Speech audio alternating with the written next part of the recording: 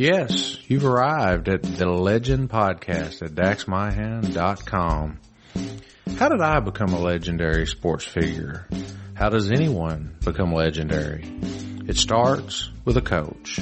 Join us as we have conversations with coaches of all ages, experience, and expertise, and find out what does it take to lead athletes to legendary status. Goal by my hand, a 3-point goal for Dax my hand. I just got chill bump. All right, Shane Cosby, got a guy who may rival my legend here today. And you know what? I'll even go so far as to say he may exceed my legend. We got Randy White here, longtime friend, longtime Tillman football and track coach. You know, let me get his bio here, Shane. Do we have 15, 20 minutes to go through this? Yes, yeah, just the championships. Well, we'll kind of go through his bio. First of all, Randy, it's great to see you, man. Well, thanks for having me. Yeah. Thanks for having me. Well, let's go through this. You know, Randy, you were the head football coach at Tillman from 2008 to 2013. 2009, y'all won the state football championship. You were the head men's track coach at Paducah Tillman. And get this, Shane, he's a 10-time Kentucky track state champion as a coach, and they just won it in 2015. Correct. And then, now, get this, as an athlete, he won 15 state championships. Let me say that one more time. 15 state championships as a track athlete. And Randy, correct me if I'm wrong, didn't even run your senior year. Is that correct? Yes, that's correct. I played baseball. Played baseball. So 15 times without even running his senior year. That's pretty decent, wouldn't you say? So moving forward, here's one that really caught my eye, and I remember when this happened. He was inducted into the KHSAA Hall of Fame in 2012. A huge honor that we'll go through. You're in the KTCCA Hall of Fame, and I assume that's the track cross-country Hall of Fame? That's correct, yes. And also the Paducah Tillman Hall of Fame. What a resume. You know, is this a guy that we would like to talk to, Shane? I think there's no doubt. So you know, Randy, we've hit your accomplishments, but there's one thing we've got to hit you with first. We do on most of our podcasts. Randy, when did you first meet the legend?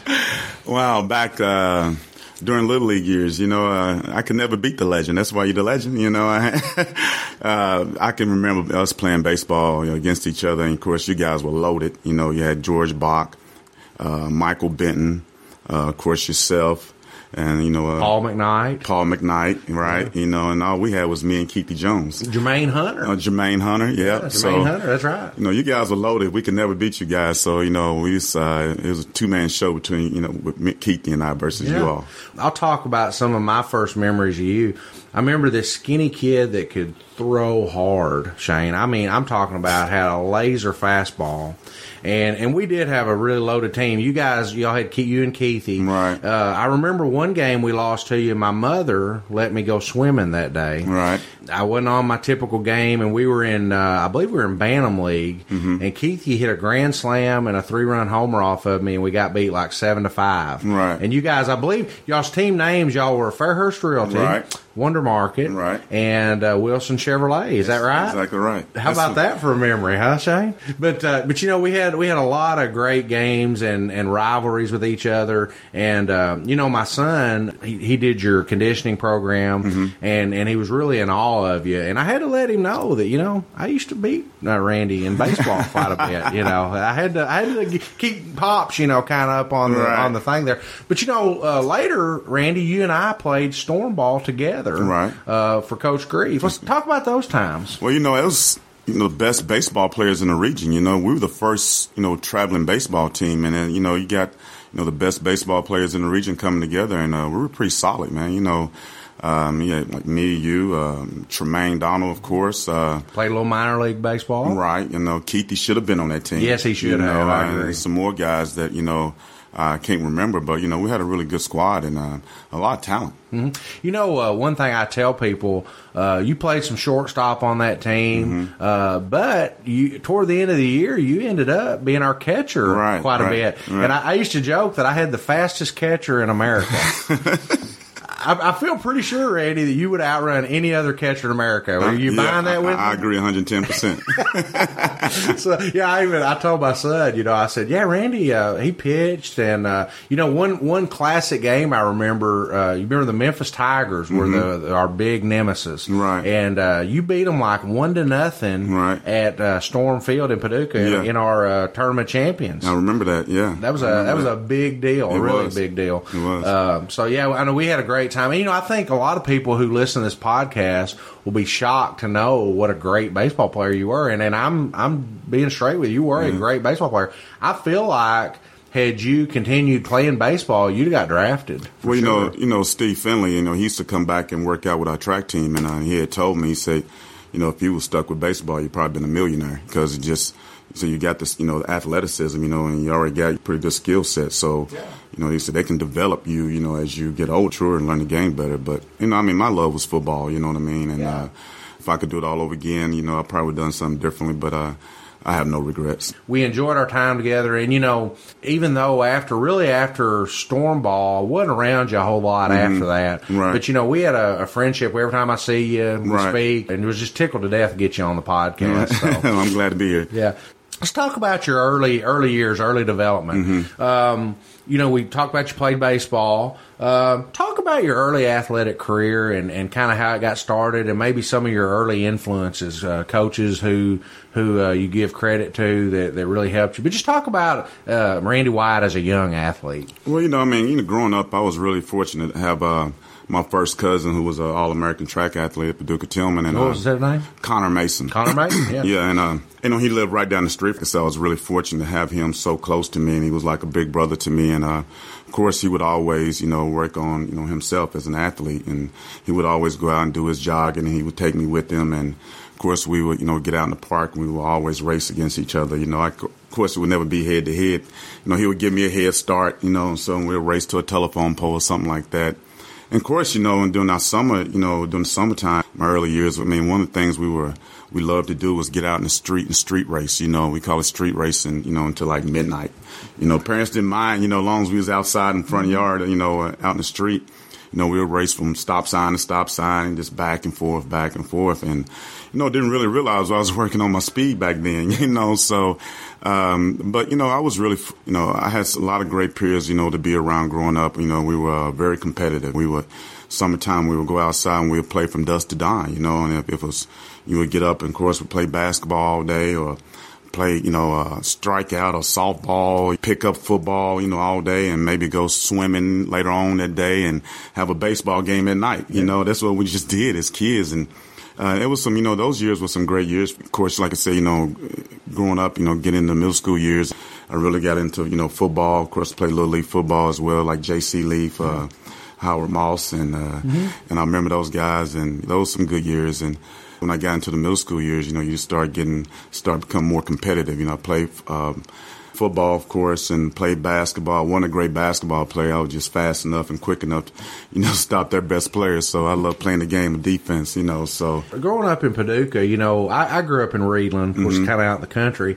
But, one thing I always thought about, and as I knew you guys, you and Maney and Jerry Hunter and the guys I was around, Michael Benton, Paducah was such a compact area. Even if you didn't have a car, you had a bicycle. You could get to wherever you wanted to do the things. The swimming pool was at Noble Park. The ball fields were at Noble Park. There was all, you could get to Tillman, to the fields there if you wanted to play. So talk about that as Paducah as a key in your development. Well, like you said, we would get on our bicycles and ride across town to, I can remember like Rolling Town versus SDA in a game of softball at, Noble Park. It'd be so competitive and, it'd be fun. And, I like I said, we were very competitive. It was neighborhood versus neighborhood in certain sports, and we were very competitive. It was, good competition. I think we were just helping each other get better, and. Randy, I'll tell you a quick story. I don't know if you're aware of this, but I played on a city champion Elmwood Court team one time. Is that right? Are you aware of that? Yeah, no, I wasn't. That's the first. Well, I'll tell you, I was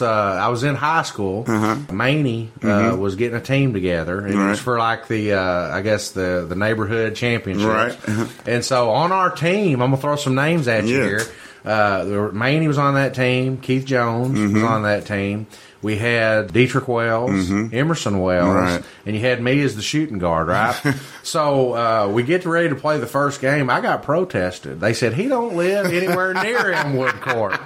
And so Miss Godwin, is that her name? Yeah. Miss Jan Godwin was running the show, and she said, you don't have to live at Elmwood Court to participate. So, I won a city championship with those guys. I didn't know that. Yeah. But you see where I'm coming from, though. It was great. Very fun. And we were just, it's very competitive, man. And it's, I think it made us better. Yeah. Oh, I totally agree. I mean, and that era of the athletes that came from the Paducah area during that era time, just unbelievable. Talk about some of the folks. I mentioned a few right then, but talk about some of the guys that you played football with, that you played track with, some of the just athletes that went on to do other things at college. Talk about some of those guys. Well, I think, and that's the misconception of this era versus back in the day. So we had a lot of, for example, we had like 9 guys, go to the University of Louisville my senior year. That's unheard of now. And we can even go back to, let's say, my freshman year. You take my freshman class and the senior class, I can guarantee you we had over 30-plus Division I athletes on one team. And a lot of people are still caught up in that era in Paducah. And I got a rude awakening for them. That era is gone, and it'll never be back. That talent is nowhere close to the talent we had back in the day. There's no comparison. Because, truly, you could look at cities the size of Louisville that weren't producing that many Division I athletes as we're coming out of Paducah. Paducah, Kurt Barber, we just spoke about him before the podcast. Talk about who were some of the other guys in that. Oh, gosh. And you're going to probably leave some out. Oh, of course. Throw some more names at us. You got Kurt Barber, of course, Billy Swanson, played at University of Kentucky. Got Joe Field, you look at even Tony Whiteside, Robert Tyler, James Johnson, Jay Dortch, we can go on and on and on. Emerson Wells, I know I'm leaving a lot of people out. Billy Jack Haskins, Dietrich Wells, of course, at Missouri, Leto Mason, Louis Ridgway. I can just name, countless athletes, that on, Neil Clark. Just some guys, D. Smith, you talk about a guy that, probably one of the best football players ever played at Paducah Tillman High School was D. Smith. He was, and he gets overlooked quite a bit. Do you know D's connection to his uncles? Are you aware of that? From my understanding, they were professional athletes, and very good athletes. 2-3 sport, all-state athletes, and played at Western Kentucky. In fact, D, I believe, is named after one of them was named Dwight, and D's real first name I think was Dwight. So he's named after his uncle. But they both played at Western Kentucky basketball. His uncle Greg played in the NBA for 8-10 years. Played with the Milwaukee Bucks. Started on an NBA champion. And his the uncle that he was named for was killed in a car wreck. He had just got drafted by the L.A. Lakers.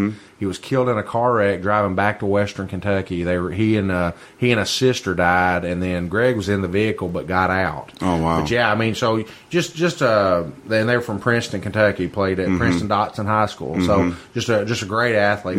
That era Tillman was just unbelievable. And I enjoyed going and watching you guys play football. And a lot of those guys played multiple sports, but just a great era. Well, now, Randy, let's talk about that. You went out and you guys played all the time. What was it that interested you about sports? What drew you to sport? I just think, our neighborhood. Growing up, we were always just active. Of course, I played a lot of different sports, and, I really didn't know what my niche was. I knew I was just, I could run fast, and, but, which helps in most sports. Right, yeah. So I had an advantage in that area, but, I just didn't really know what I wanted to do to probably middle school years. Fell in love with football, like I said, ran middle school track, while I was in the middle school, ran on the high school level. So, and then, but, was able to still play the game of baseball that I love too, and was, pretty good at it, you know what I mean? So, I just really didn't know what I wanted to do. And, getting into my high school years, like I said, I already established myself as when I was in 8th grade, on the track and field circuit, so, but once I started I wasn't getting, college letters. I mean, from in track and field, I was getting letters in football. You know, like in 8th grade, 9th grade years. You know, started getting letters from the University of Kentucky. So my interest really started to shift towards football. And then, you know, of course, having a legendary coach and Coach Brown giving me the opportunity to come over as an 8th grader, you know, and participate in track and, you know, be able to, you know, prove myself.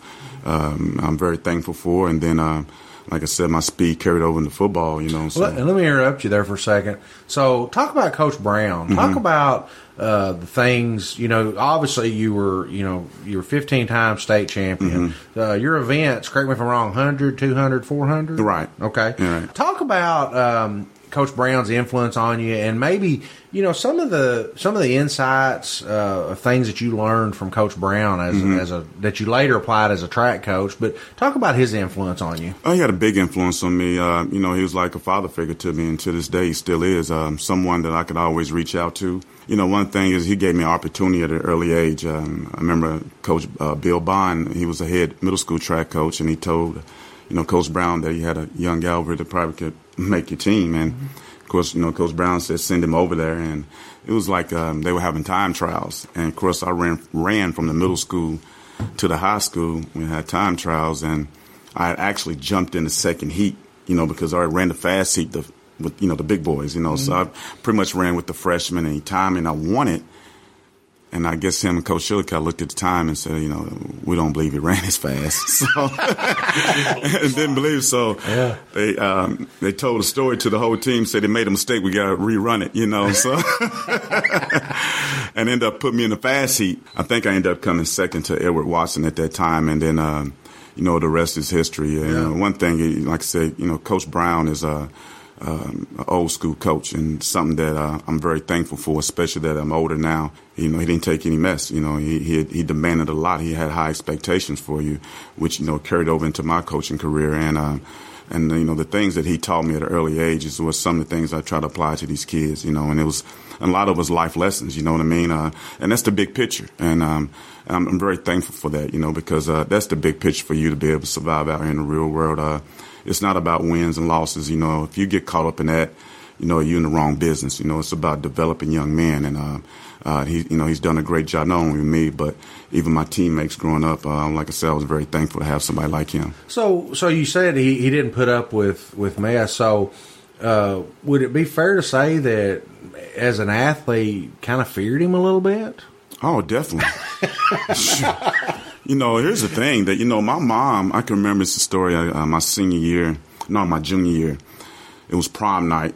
You know, I didn't have a prom date, you know, so I didn't go to prom. And time out. I got to pursue this. You need to tell me the star football player at Tillman, the state champion track athlete, didn't have a prom date? No, I didn't have a prom date. How did this happen, Randy?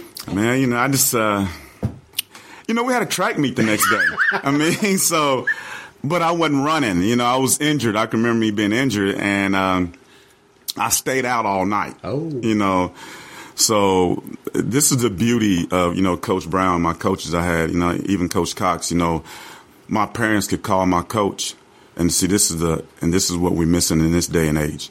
They can call my coach and say, Coach Brown, I need you to chew Randy out. I need you to talk to him a little bit. So I remember me coming home that morning, you know, right before get on the bus, you know, to go to the track meet. And she didn't say a word. I'm like, okay, I got away with something. So I go to Tillman and get on the bus. I go to the very back. Well, you might need to snooze a little bit, right? Yeah. So then, you know, Coach Brown called me up to the front. Oh my God, oh gosh. And I sat right, and he said, you get inside. You know, he's on the outside of the seat, and he put me in a headlock. You know, and he told me, don't you ever disrespect your mother like that again, but, you know, not being responsible and letting her know where you were at, you know, because, you know, she's worried about me. You know, she knows something happened to me and nothing like that. And, you know, I was being very irresponsible. And that's something that I try to tell kids, you know, if you want to develop your parents' trust, you know, it's important that you be honest and upfront with them because, you know, they give you a little more leeway, you know, but if you're lying to them and doing mischievous things, you know, you're not going to get that trust that you need. And a good parent is going to put their thumb on you. You know, you're going to be in the house, you know, at a certain time. Certain things are going to be taken away from you, you know. So it was a very valuable lesson, you know, that, you know, it's very important that you know, communicate with your parents and stuff like that. So, you know, just that life lesson alone, you know, is something that, you know, I needed, and she reached out to my coach. She trusted my coach enough that, you know, he's going to handle this. Yeah. You know, it's probably going to come better from him as opposed to, you know, me. And it did. Yeah. You know. And, you know, I can see how scary he would be because, you know, he refed my basketball games. Right. He scared me. Right. As a referee, you know. So I can imagine what kind of effect he had on you. Right. Was that the last time you stayed out all night while he was there? From my recollection, yeah. That's awesome. So let's move on to football. Okay. Coach Cox, you know, a real pussycat, right? Right, yeah, pretty much. Wasn't probably never hollered at you, no. never demanded anything. Talk about Coach Cox. I mean, you know, we're talking about a Hall of Fame legendary coach, and I don't believe he's in the Hall of Fame. Did I read that? No, he's not. And that's something I think some folks are trying to work on. Correct? Right. Throw a shout out to that, and kind of your thoughts on him needing to be in the KHSA. Well, you know, the thing is, since 1904, you know, it's been only 3 coaches ever won a state title, and he's one of them, you know, and also he's appeared in 3 state semifinals, you know, so he's definitely got the numbers, you know. I'm in the KHSA Hall of Fame, and I know when the coaches go in, you make some comparison to the other coaches that you may know of that's not in there. Most definitely Coach Cox should be in, you know, the Hall of Fame. Yeah. You know, I was, you know, again, fortunate enough to have pretty much I would call a 2-headed monster. You know, I go from one sport, track and field, to football. And Coach Cox and Coach Brown were just alike. I mean, they were the same philosophy in terms of discipline and, you know, and hard work and, you know, and having high expectations, you know, anything less than state title at Paducah Tillman was unacceptable, you know. And I can remember one time, true story, I think it was my junior year, you know, Kurt Johnson senior year, Larry Nunn senior year, and Tremaine Donald senior year. Well, this is after the state finals. You know, we lost to Covington Catholic in like double overtime. I can remember maybe a week or 2 after we go in Coach Cox's office, you know, we kind of a little timid walking in because he knew the question we was about to ask. We didn't know what type of response we was going to get. And this is where I, you know, realized that, you know, anything less than a state title is unacceptable. And we was like, you know, hey, Coach Cox, can we get, you know, run-up patches for your letter jacket? Yeah. You know, we want a little something to put on our jacket. Man leaped over that desk. I mean, like he was trying to choke the life out of us, and we all about busted our neck trying to get out of his office. And we just realized then, man, look, anything less than a state title is unacceptable. That's just bottom line, you know. And again, you know, just there's so many, you know, Coach Cox stories out there, you know, that, you know, people don't realize. And, you know, again, he's just an old school, hard nosed type of coach. You didn't like him on the field, you know, you hated him, you know what I mean? But when you walked off that field, you know he had your back. You loved him like a father. You know, you do anything for him. And, you know, again, it's just the life lessons that man taught us. It wasn't about the X's and O's. It wasn't about the wins and losses. It was about, you know, those life lessons that you start realizing when you're in the mid-20s to, you know, late 20s, you know, some of the things that your coach has been telling you all along. And again, it just, like I said, I know for me, I was fortunate enough to go from one legendary coach to the next, you know, for 4 years of my high school career where, you know, before you got in the real world, you know, you make sure that you know, you're ready, you know. And well, you know, one theme that I'm hearing as you're talking about Coach Brown and Coach Cox is high expectations. Right.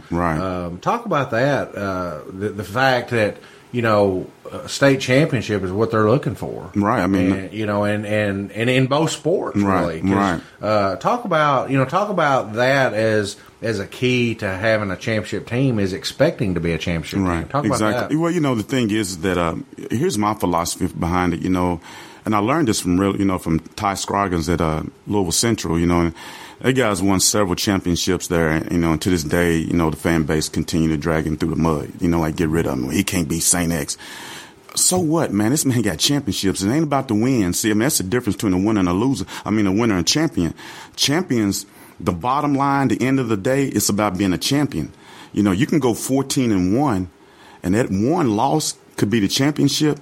I mean, or you know, just say if you win like 13-2, the thing is that people want to know, did you win a championship?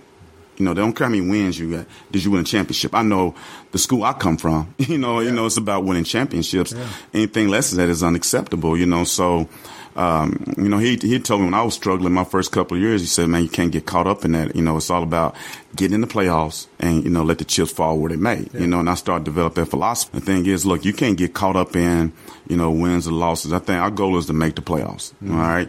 And then, we go from there, because, if you win a championship, nobody's going to care about how many wins and losses you got. Yeah. Bottom line. That's right. Bottom line, you can win, like I said, you can win 14 games, but did you win that last one? That's right. That's the bottom line. You know what I mean? So that's, and that's just, the level of expectations that I was able to, inherit, from my coaches. They just passed the baton on to me that when I came back, like I said, I had to not get caught up in wins and losses. I had to get more caught up in being a champion, because that was, at the end of the day, the bottom line. Randy, the year y'all won the state championship in football, you were just talking about wins and losses and what matters is championship. Y'all had a pretty tough year. Yeah. And in fact, correct me if I'm wrong, I think y'all had a losing record going into the playoffs, correct? We were 4-6. That's why, yeah, exactly. 4-6 going into the playoffs. Did you have a feeling during that regular season that you had the team that could win? Oh, definitely. I had the talent. The thing is that, again, when you're coaching at Paducah Tillman, you got to understand, you got thousands, hundreds of coaches out there. Yeah. There's just no one head coach. It is what it is. And the coaches come from, they can be from little kids to parents to grandparents to random, alumni, whoever it may be, those are all coaches, know, and those kids none of them are getting paid, right? Right. Okay. Mind you. Just making sure. Mind you. And you got your athletes who run across all these people, and you tell them one thing, and then the people they run across tell them another thing. My goal was to get those kids to buy into our philosophy as a staff, not my philosophy, our philosophy as a staff, and get them to go, get the mindset, us against the world. That's the type of mentality I want them to buy into. I can say this much. I had some really good parents during that time, that bought into it. Once I think they started to buy into it, I think the kids started to buy into it. We kind of, I think we played, a matter of fact, I know we did play Holy Cross right before the playoffs, and we had a week off. It was a big win for us. We started to see things change. We started, they started to understand our system. Like I said, I knew we had some great athletes. We had to get them in the right place. And, once they started to buy in and we needed a win that was going to build our confidence right before the playoffs, and Holy Cross, like I said, came into town and we beat them. And then I think a light came on. Once they bought into it, like I said, they just had a boatload of confidence going into the playoffs. And, sometimes I know one thing I found, as a basketball player in Marshall County is you had to know your role. Yeah. And sometimes it takes a while for kids to understand what their role is and fully embrace it. Sometimes they don't ever embrace it. Right. But talk, that could that be kind of what you were going through early in the season with some of the losses? Well, yeah, knowing your role, and also, when you got, again, a parent telling a kid, well, you're better than that, and this and that. And I understand, feeding your kid positivity, don't get me wrong, but it's also being realistic. And I think that's where some parents get it confused. Your kid is not as good as you think he is. And getting kids to buy into their role when you got, again, someone else in their ear is hard. I can remember, my last couple of years, kids getting looked at, you get a little mail in the paper, don't mean anything, you know what I mean? And until somebody offers you something, Right. And then it really means something. So, call one of my assistant coaches, say, my son needs to be playing this position. This is what he's getting looked at. No, how you know what your child been getting looked at? Really? Yeah. So, now you're going against the grain. How can you be successful when you got someone else in the kid's ear telling them something different from you? Mm-hmm. That means no one's on the same page. Yeah. And that's where, you got to be able to have that, because if you're not strong internally, externally, you're going to fail. I think it's important, to know your role, because, I wouldn't play college football as a receiver. Well, that's what I was fixing to ask you. At Tillman, I know at least your last year, and maybe I know you played quarterback, right? Right. Was that pretty much where you played most of your career? Yeah, at Tillman? Quarterback. So you played quarterback, but yet Louisville and Kentucky, wanted you as a wide receiver. Right, correct. So that worked out pretty good, right? Yeah, I mean, when I was, but that was my role. Coach Cox wanted to play quarterback. I wanted to play quarterback fine, but I knew I wasn't going to go, wasn't going to go anywhere and play quarterback other than Nebraska, Oklahoma, right. Colorado, those option type teams which wanted me to come in and play quarterback. Well, I didn't want to play quarterback at the next level. I wanted to play receiver. Yeah, which fits your skill set, really, right? Probably the best, right. That's a great point. And when you talk about roles in a kid, I think when you have a good, experienced coach who knows what he's doing, the key is you want that kid to do what he can do, not what he can't do. Right. For example, you wouldn't have wanted me as your wide receiver. Right? Is that a good point? Yeah, true. So obviously I did not have the speed skill set to play that, and I think that's a key point you make. You've been listening to part 1 of Dax's interview. To hear the rest of the interview, click on to part 2 at daxmyhand.com.